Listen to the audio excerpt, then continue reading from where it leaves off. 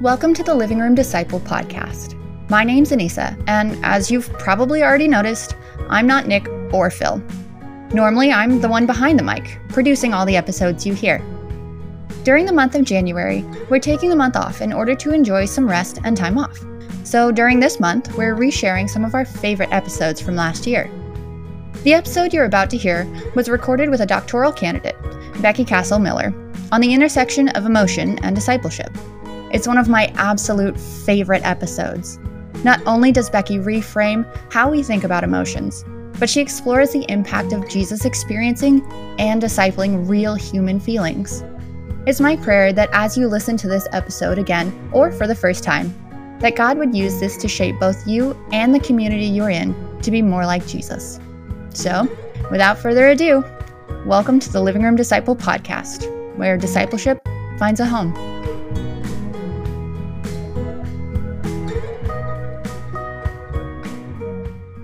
Okay, we are so incredibly excited to have you, Becky Miller, here on the podcast with Nick and myself. How are you doing today? I'm doing really well. It was a rough first year of PhD coursework, just in the sense that it was the hardest academic thing I've ever done, which I guess it should be. But I've just been kind of reeling the past couple weeks of coming back to reality, catching up on laundry, and housework, and just doing things other than school. So I'm starting to feel good and like I'm ready to start some summer research. I just want it noted that I've never said the words "ready to start summer research" before in my life, but I appreciate that you could say that. Well, tell us a little bit about your program that you're in. Right. So I am in the PhD program at Wheaton College. They take 6 students a year, and it's a multidisciplinary program. They take 2 in theology, 2 in New Testament, and 2 in Old Testament.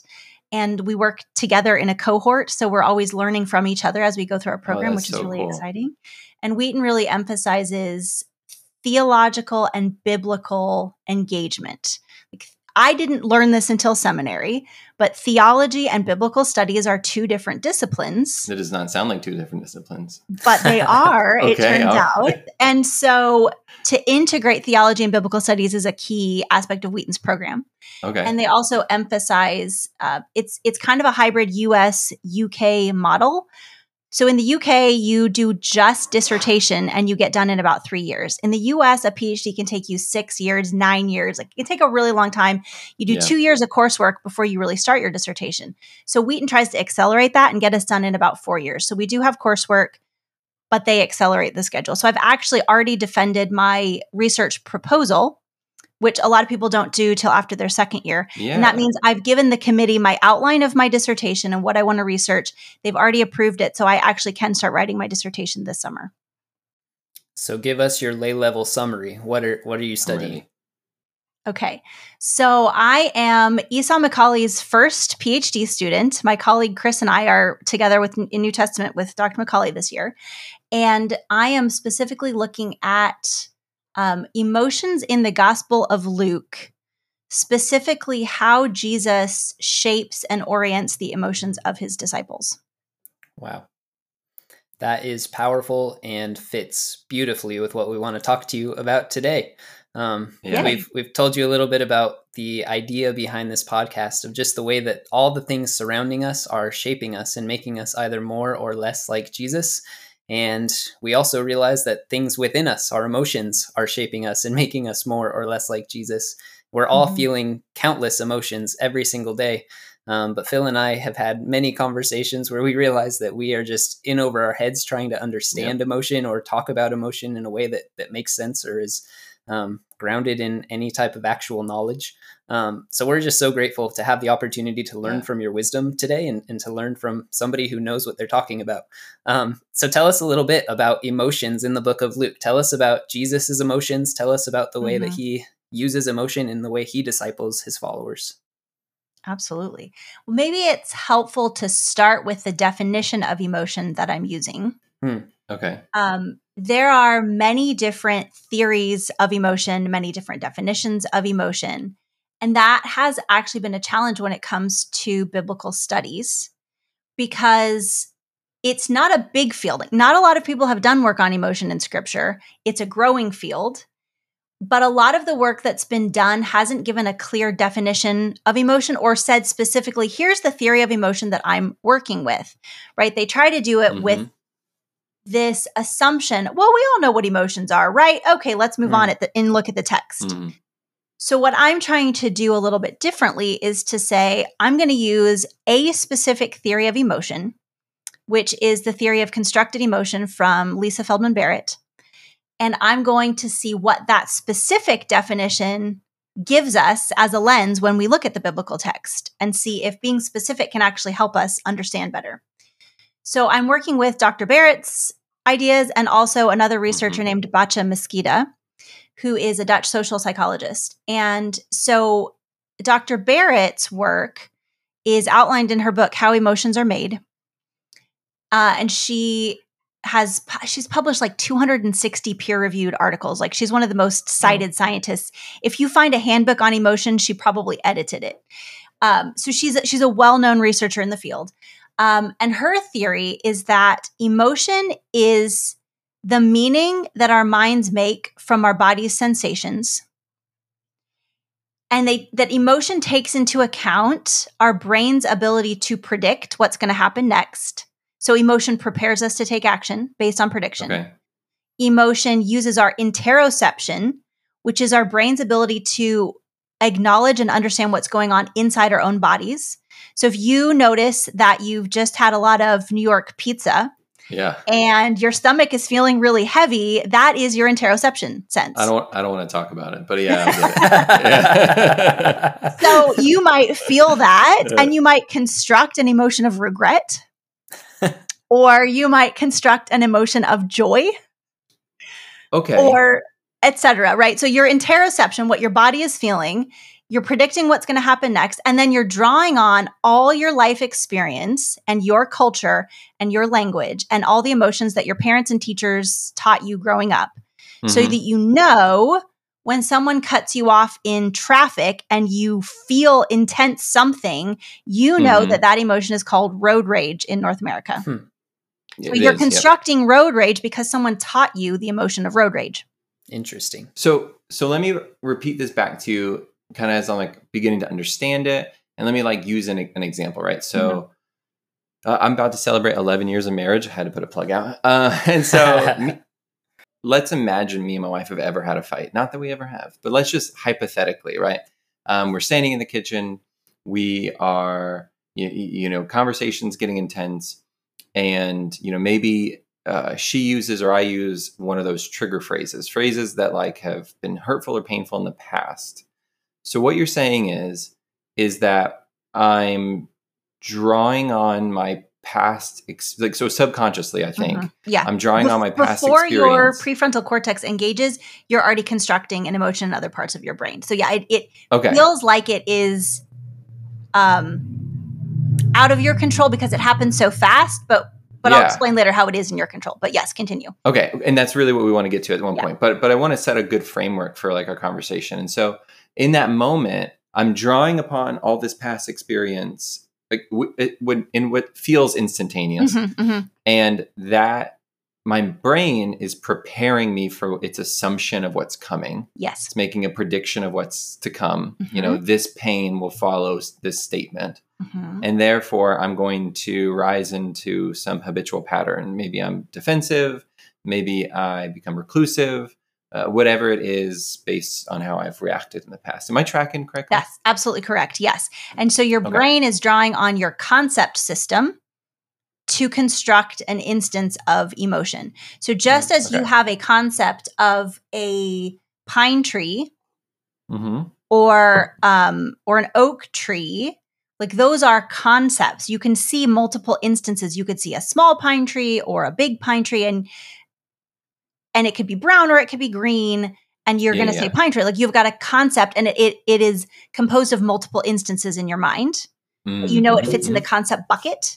So in the same way, you have a concept of anger, road rage, joy, regret, disappointment. And so when you experience an instance of it and you begin to construct that, you're drawing on your life's experience of that concept. I'm tracking with you. Okay. So it almost feels like this is something I've been thinking about. Me and Nick have even talked about, not in the pod, but differently in the past. It's kind of like your imagination, to some extent, fills in the blanks, the assumptions that are created based upon your past life experiences, right? Absolutely. So you say pine tree. My imagination fills in what that word means, an image that goes along with the word. Yeah. Correct. So I'm gonna, and I know we're gonna get to this, but this is kind of like, I think the reaction that a lot of, I think listeners would have, I'm having, is, yeah, I don't control those emotions. Like that's a knee-jerk reaction that is a result of, for me, decades of life and experience. And why is it even important to study this and to understand this in scripture? Right. And then how do we apply that to our life? Absolutely. Okay, that's a great question. I want to make sure we answer it. Why is it important to study emotion as it relates to scripture? We're not ready to get there yet, but I want to make sure we do answer that. Okay. So this is where Dr. Mosquita's work comes in. Your culture has socialized you into the emotions that you tend to construct. Different cultures have different emotions. And even different understandings of what emotions are. In the US, we tend to think of emotions as inner states that belong to me, and there's something that I feel inside of me. But a lot of cultures actually see emotion as relational acts between people. Fascinating. Emotion is something that is shared, and that makes a difference in relationships. Emotion is more corporate and less individual in some cultures.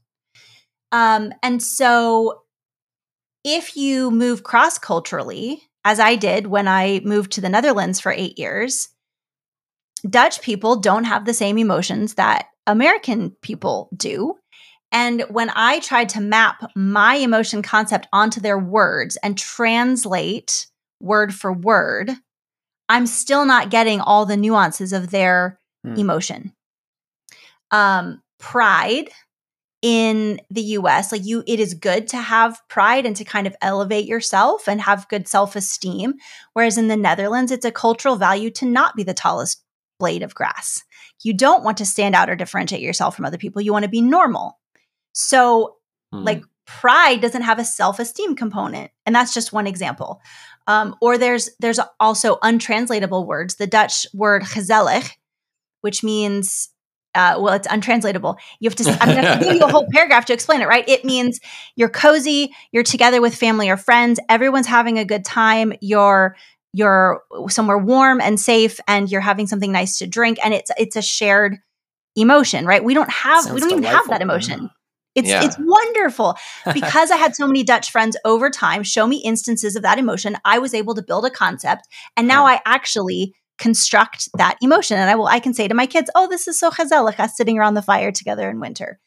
But I didn't know that emotion until I lived there. So culture and socialization. You're blowing my mind right now, by the way. Yeah. Like I thought emotions, like I thought I already knew them all. Like I thought it was exhausting. Like I thought it was a finite list that I, Phil, had figured out already, There's a wonderful book. I think it's called The Book of Human Emotion by historian Tiffany Watt-Smith. And it's A to Z. It's just short essays about emotions from all around the world. It's a delightful read. And you'll learn all kinds of new emotions that you didn't know. And she does have a chapter on gezelligheid. That Dutch word I explained. So, and you're not alone in feeling like this is a paradigm shift. A lot of the research that was done in the 60s, 70s, even to the 90s, was done by an emotion researcher named Paul Ekman.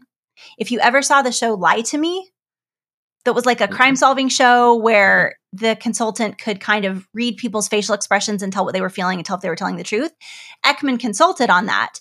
But Barrett, then in like the 2000s, tried to repeat his experiments and couldn't. And she's actually debunked a lot of his work.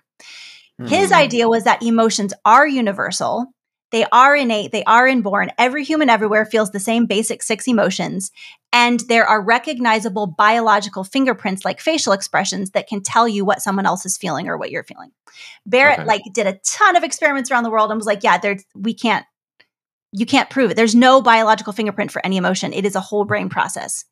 So her work is that's deeply formed by the culture that somebody grows up in, exactly, that they're a part of, and that shapes, if you were to use the word fingerprint, that shapes the print, right? It's not it's not inborn. It's created by a lot of factors. Yeah. So what is inborn is that God created us with the ability to construct emotions. Every human has that.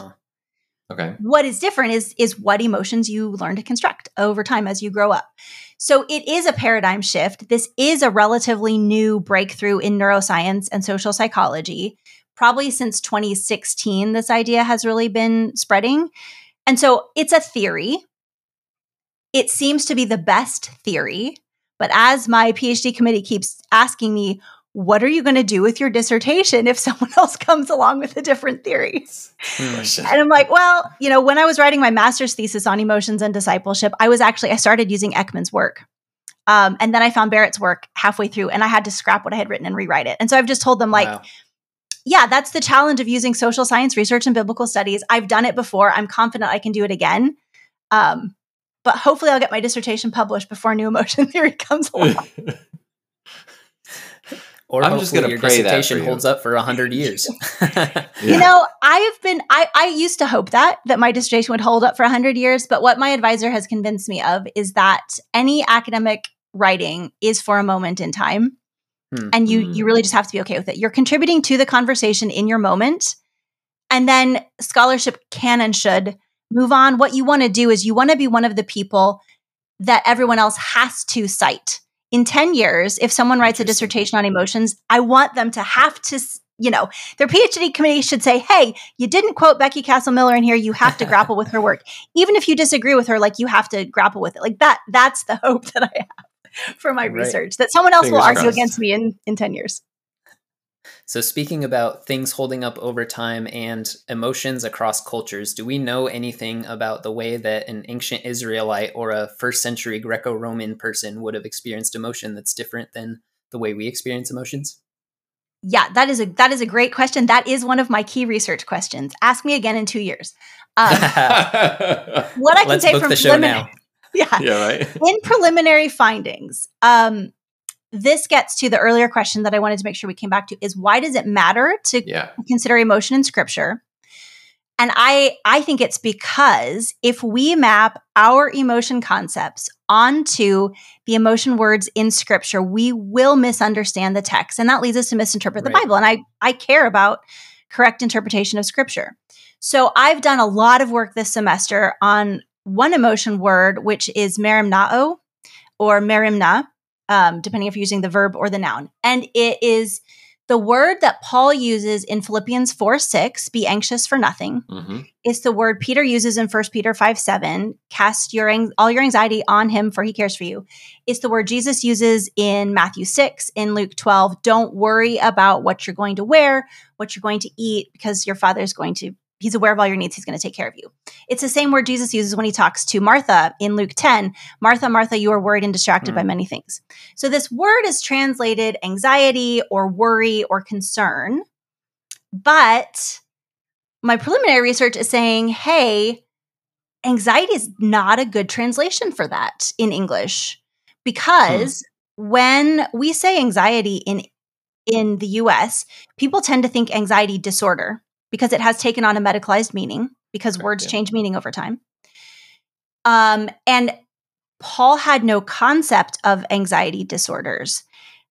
And that's not what he's talking about. And so I've seen pastors use Philippians 4:6 to condemn people with anxiety disorders and tell them they're sinning. But I think that's a misapplication of the text. Whereas if we look at possible translations of the word and understand that it is a different emotion than our word worried or our word concerned or our word anxious. What does it mean to Paul? Well, maybe it means don't be unduly concerned. Don't be divided in mind. When Jesus says it's don't prioritize the things of the world, but prioritize the kingdom of God. that's very different than condemning someone with an anxiety disorder, right? So that is a very long explanation of why I think it's important that we care about emotion in scripture, because I think we have a tendency to misread the text by assuming it means the same thing as our emotion words with a word for word translation. So when we look at and I think Jesus saying, look at the birds of the air, look at them, like, don't worry over, this is the biggest butchery of this text anyway. Okay. Anyway, when Jesus is like, essentially, don't worry, I take care of the birds, I take care of the flowers, like, I'm going to take care of you too.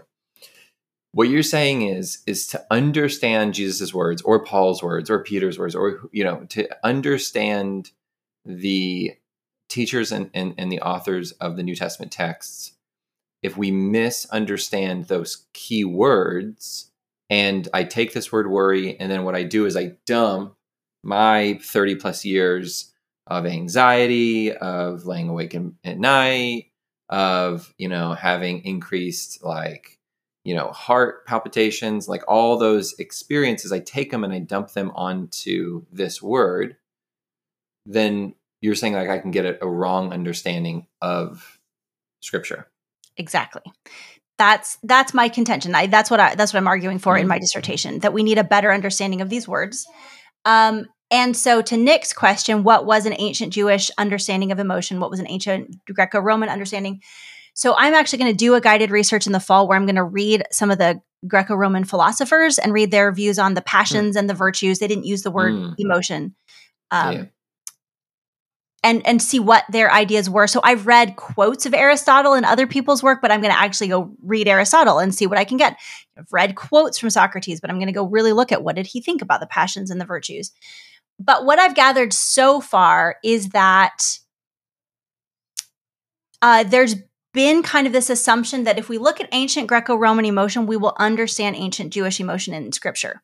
So a lot of the work on New Testament emotion draws from Greek philosophers.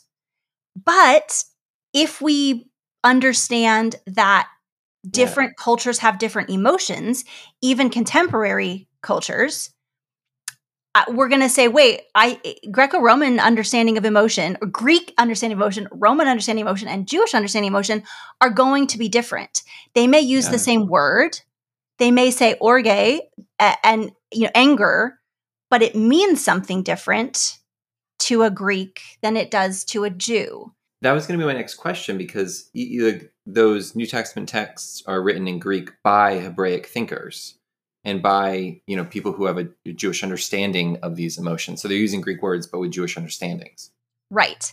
And so I think we have to draw on Old Testament texts, the Septuagint largely. So if you take the Old Testament in Greek, in the Septuagint, this is one of my projects. Like I'm going to have a chapter on this.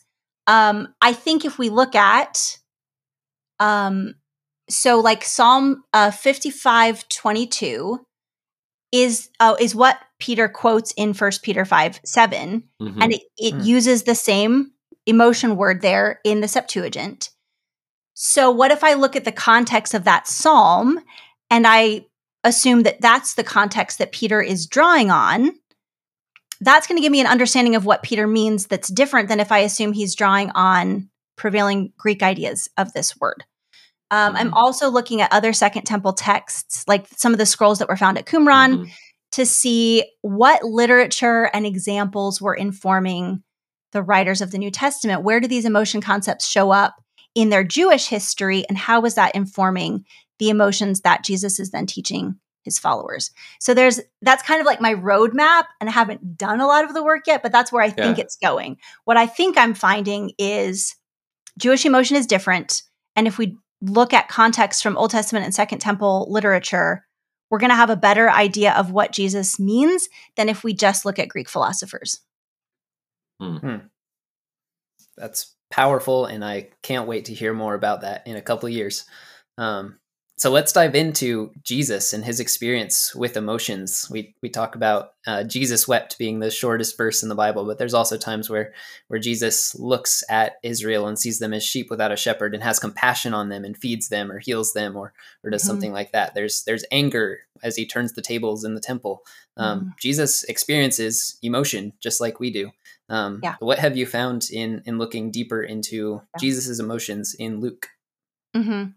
So in Luke, I charted 158 instances of emotion, whether from Jesus or his followers or the crowds around them or the angels, etc. Angels saying, "Do not fear." I count that as an instance of emotion.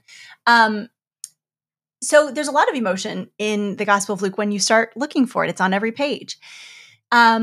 Jesus shows emotion fairly openly. And one thing I want to look at is how does that compare with cultural norms for men of his time? Like, was he following cultural norms or was he breaking them? I don't know the answer to that yet. But he does show emotion openly to his friends. He has some emotions that seem to be in keeping with his history and his scripture. So he talks about zeal for my Father's house in the temple cleansing. That's a very Old Testament emotion that he's drawing on because he was soaked in those scriptures growing up. He knows zeal for my Father's house. It's a cultural emotion concept he's inherited. And so he then constructs it as a matter of course, which is beautiful.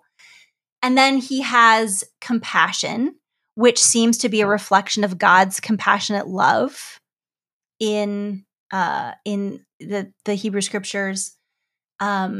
He also seems to have, so there's kind of those like religious emotions that I think he gathered from his faith community growing up. There are emotions that are particularly spiritual, like in Luke 10 when he's full of joy by the Holy Spirit. I'm not sure what that means yet, but it's a really interesting and unique occurrence of emotion. And then there seem to be emotions that are very human. That all of his emotions are human, right? Because he's fully human. And I believe Jesus learned emotions as every other human from the socializing figures in his life. So I don't want to say that his emotion, like, there's a big question in Christology. I'm gonna footnote this so we don't go off on a tangent. I think I know where you're going. God's emotions are a big issue in theology. Yes. Is God passible? Does God change? Can God experience emotions? I have some opinions on that are not quite well educated enough to share them. And I have different professors who believe different things, so I've gotten a lot of interesting input. Yeah. But to say what is clear is that the authors of the Old Testament use the Hebraic words for emotion to describe instances of interaction with Yahweh. Yes. God is emotional according to the writers of the Old Testament. Yeah. But the question of whether Jesus is displaying divine emotion or human emotion is way too complicated. Someone else can do a dissertation on that. I'm not touching it. So what I'm going to talk about now are Jesus' human emotions. Yeah. And so even these religious emotions, he is constructing them as a Jewish man who grew up as a Jewish boy. I'm sorry. I will say that as I feel like like one of those annoying students who just is going to interrupt you in class and say, go back 15 seconds. But here we are. I will say, we just had Dr.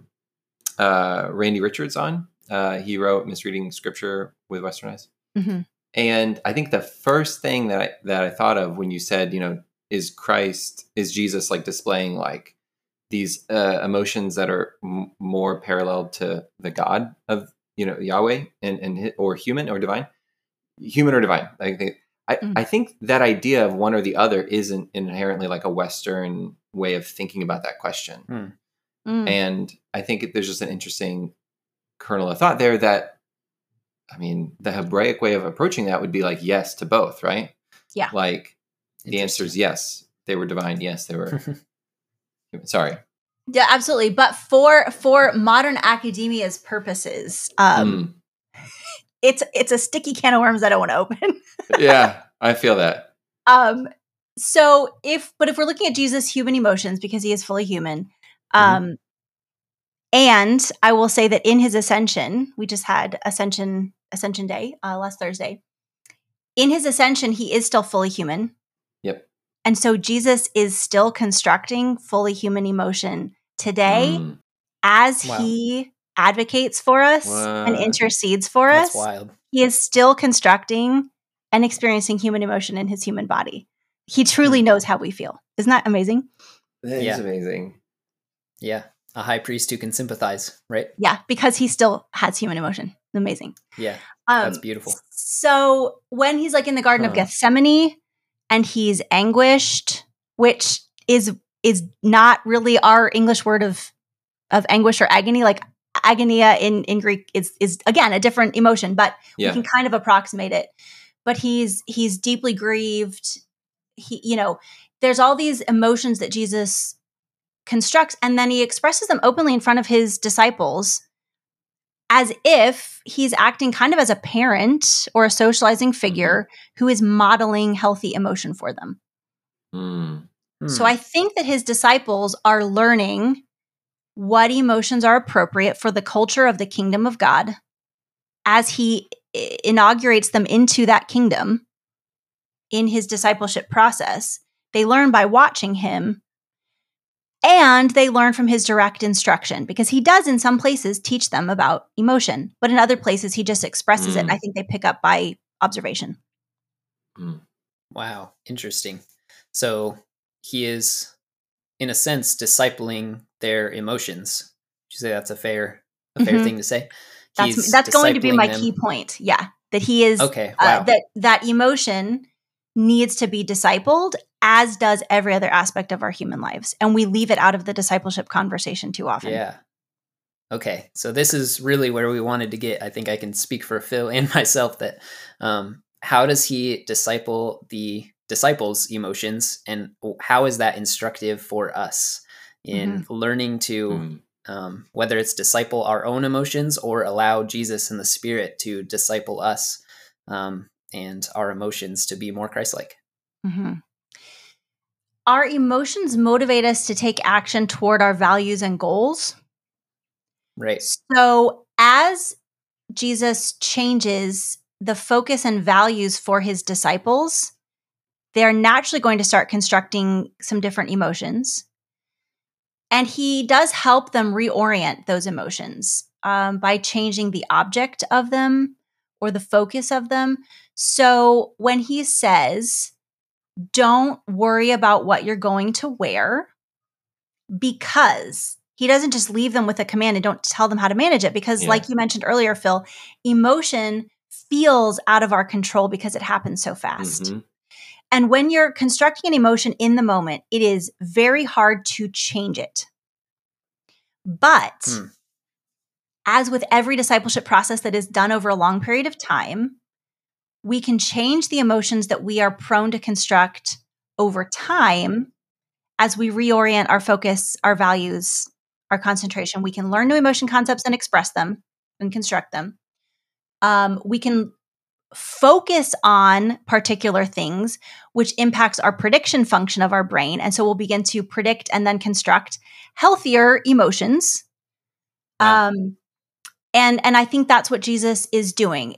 He gives them a reason and an object. Don't worry about what you're going to eat or what you're going to wear, because you can see God's faithfulness to God's people in the past.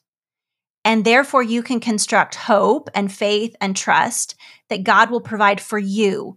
You can be reassured that God knows your needs. You can be reassured that God will provide for you. Here's how you ask in prayer. And so he teaches them, don't fear, but trust. But here's why, and here's how. So he reorients their emotions and helps them turn toward really healthier coping mechanisms. So, okay. So I think I'm putting together kind of a picture here. And honestly, that's the point. It almost feels like Jesus is saying is like, and I think what you're saying is our emotions are to some extent a byproduct of what we are expecting, what we are predicting for our future. And Jesus is trying to orient our vision of the future, of what is to come, and have our essentially our predictions of the future be constructed based on his consistency in the scriptural past. and saying like, if this is what I've done before, like this is what I'm going to do, gives us all this image and understanding of like what the kingdom of heaven is like, tries to paint this clear picture of this kingdom, this future in our mind. And I think what you're saying is if we can hold that in our mind, then our emotions will follow that vision. Yes. Yeah, I think that's what Jesus is doing. And if you think about parenting your children, you are their emotion tour guide, as Lisa Feldman Barrett calls it. I like that. You are teaching them the emotions to construct that will make them good members of your culture. Yeah. As an American parent, I teach my kids to want to achieve and to be happy and to have an excited level of happiness and to be proud and to kind of self-promote. And I give them all these emotions that would be just absolutely so gauche in Japan, for example. Like, those are not the emotions that a Japanese mother is going to inculcate in her child. Those aren't even the emotions a Dutch mother is going to inculcate in her child. She's going to be like, be normal, stay calm, don't be self-promoting. So you are your child's tour guide and you're introducing them to your culture to make them fit well in your culture. And I think that's what Jesus is doing. He's saying, okay, I'm going to help you fit into the culture of the kingdom of heaven. Yeah. Wow. And here's some of the emotions like compassion, zeal, joy in the spirit, etc. A lack of worry. A lack of worry. Perhaps defined differently than we understand that. A focus on the priorities of the kingdom instead of a focus on the priorities of our temporal life. Fascinating.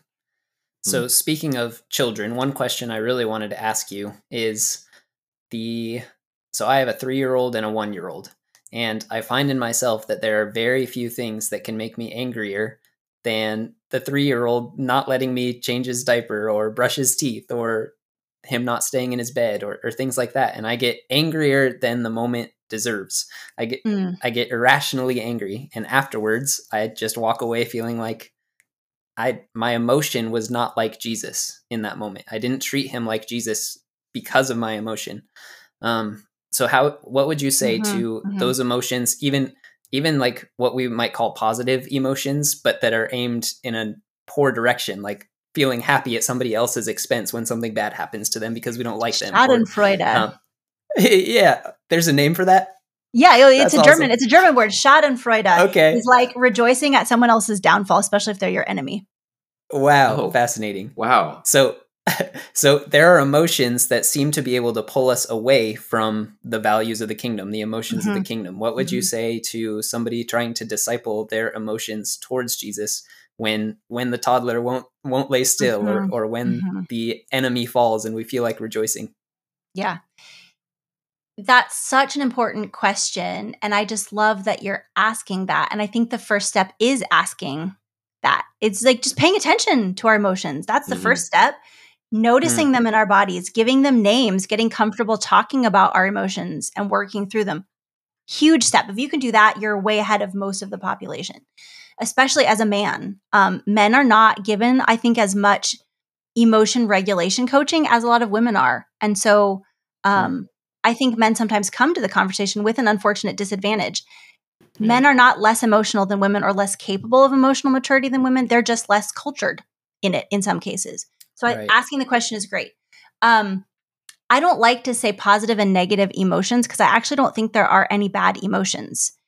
There are comfortable and uncomfortable emotions. And sometimes the object of our emotion may not be in fitting with our Christ-like character, right? Like rejoicing is great. Rejoicing at your enemy's downfall is not super healthy. Anger is good and important. Hating your brother is not good. Jesus says not to do that. Yeah. Love is good. Loving sin is not good, right? So it's the object of the emotion, I think, more than the emotion itself. And I would not say that emotions are irrational. You talked about irrational anger a moment ago. But emotion and rationality are not opposites. They are all part of our thought process, and we actually need emotion to make good decisions. To think that we can be purely rational without emotion is actually not how our brains work, and it's a ridiculous goal. Like it's not even a thing you can do. thinking and feeling are intertwined in our brains and bodies. It's a false dichotomy. So your anger when your toddler won't lay still is not irrational. It's completely sensical. It makes sense. You are frustrated in your goal, which is to care for your child by changing their diaper, and you are blocked from accomplishing your goal because they won't stay still. And your natural emotional response is anger or frustration. That is exactly how God designed your body to work. So you're working exactly as you should. Now, what you want to do is learn to manage that so that you're not harming your child by yelling at them or whatever in the process of your very normal and healthy anger or frustration. If you're feeling like you said your reaction was outsized, more than what the situation called for, then that is an indicator that you might have an area of growth there or even a wound that needs to be healed inside of yourself. Is there something that happened in your past that this is reminding you of that's pointing you to an unhealed wound? Like your emotion in the moment makes sense for the situation, but perhaps the intensity of it is coming from something from your past that's leaking into your present. And that is something that you can heal. And then the intensity would be more what you feel is fitting for the situation in the present. Does that make sense? Yeah, absolutely. Thank you for that. I guess I want to push back just a little bit, not like in like absolute disagreement, but I think this is raising some questions that I'm having. And so one of the things that you were saying is that, no emotion is bad. And I think I'm tracking with that general idea. But I do wonder if some emotions and context of emotions don't belong in the kingdom of heaven. And therefore, there is the indication, at least into like the discipleship barometer, that they're bad. You know what I mean? Like, kind of like there. Can you give an example? Yeah, worry would be one, right? I mean, so and that's on the top of my mind because we're using it as an example. But for me, I can't think of anywhere in Scripture that would make me think that worry would ever be appropriate. Now, I want it really clear that I'm not condemning. I myself struggle often with the feelings of anxiety and worry, and but I think, correct me if I'm wrong, if you see it different, I think the Lord's desire for me in my discipleship process here on this earth is to grow in my dependence and belief in His faithfulness, to eliminate that. And then I don't believe, and I have no idea what this is really going to be like. So I'm well outside of understanding here, but in whatever the new kingdom and new earth is going to be like here, I don't imagine worry as being a part of that experience. Though I imagine other, feelings. So walk me through. I mean, are there really no emotions? Like, can I really just not smack Nick and just be like, don't be angry about your kid? Like, it's fine. You know what I mean? Well, I would say like smacking probably a form of violence that we don't want to have in the kingdom. Okay, maybe not that. Maybe not. He just made me really frustrated. Right. So this is still a theory I'm playing around with, and I did make my theological anthropology professor very uncomfortable in the fall when I said, I don't think there's any bad emotions. And he was like, yeah, I'm getting uncomfortable. I'm like, I don't know. Yeah. So I think that God gave us our emotion system for many reasons. I think just to have an abundant, affective life. Like emotion in the Scripture is emotion. Joy in the Bible means actual emotional joy. Happiness, blessed are you, happy are you. That is actual happiness. I really believe that. Yeah. So I think that emotion lets us feel complicated things. Like sadness doesn't feel good, but it tells us that something was valuable to us. And the ability to cry and grieve is actually important for whatever reason. It's the way God made us to grieve and process loss. We have to feel it. So worry and fear and terror, even anger, some of those are emotions that are designed to protect us. Like one of the reasons I think God gave us emotions was to protect us. Our intuition, our emotion system, these are tools to keep us safe in the world.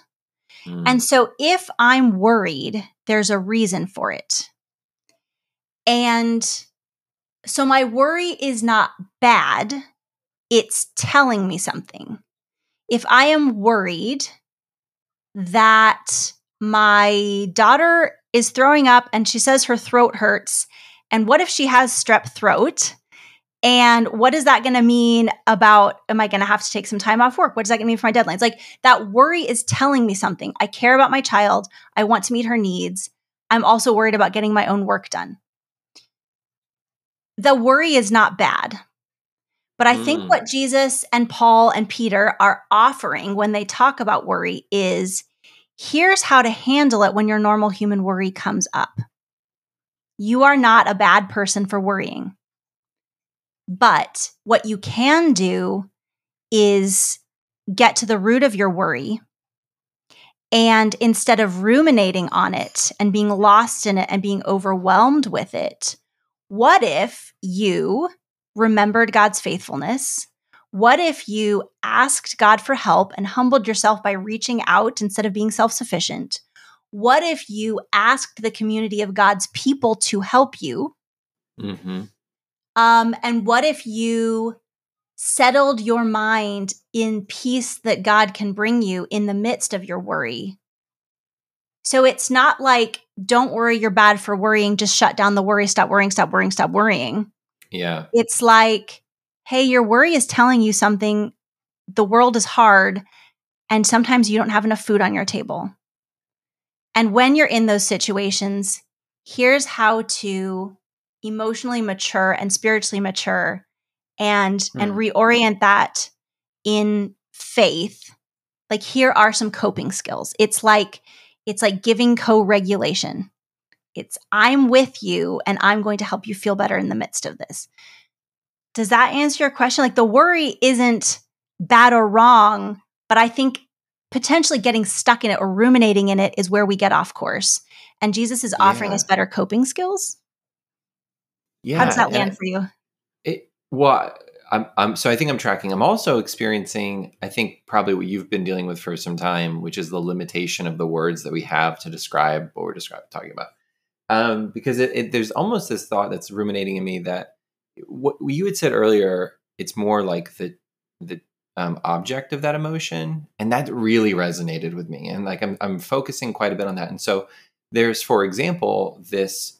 And I'm using only Western English Americanized words to describe this. So I know there's so much that's just being missed out on here. But it's like this idea of concern, I think, is really biblical. I would say that Jesus's concern for me drove him to the cross, right? Like, I think that there's concern that is good and godly, and I don't feel like we're ever commanded.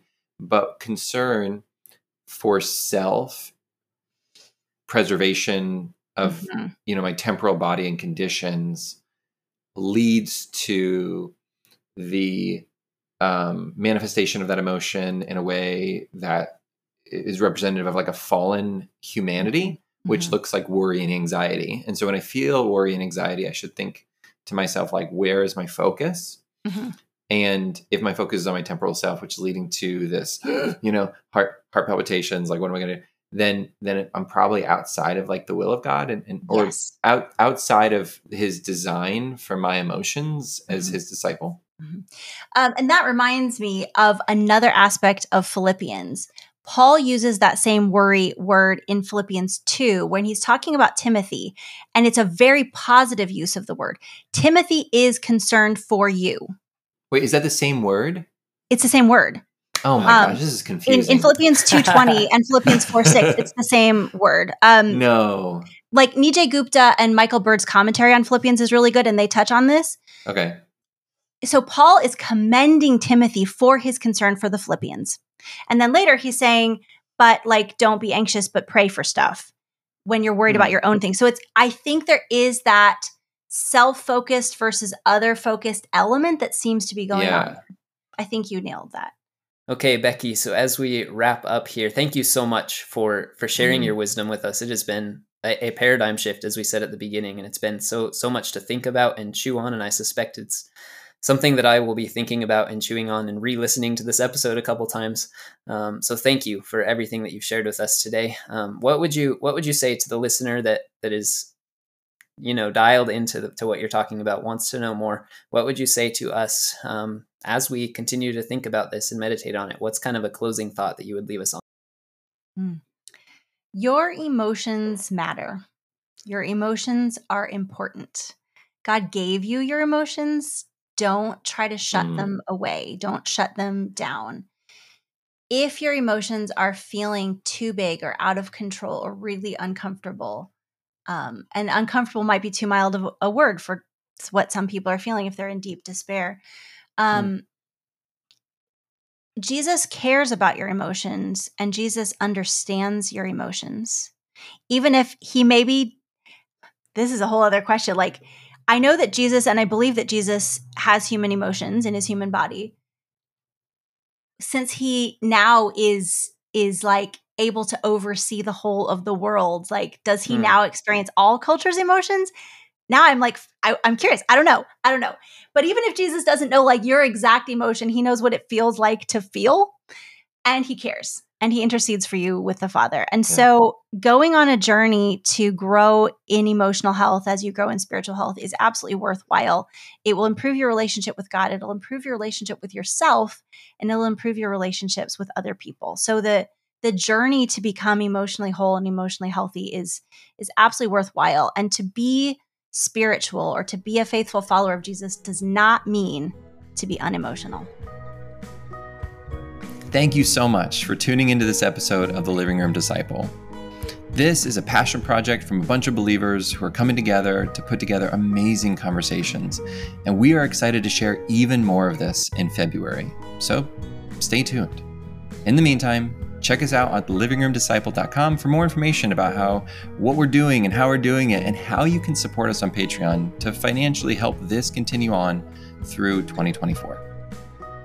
But in the meantime, just thank you so much for listening and for being a part of our Living Room Disciple community, where discipleship finds a home.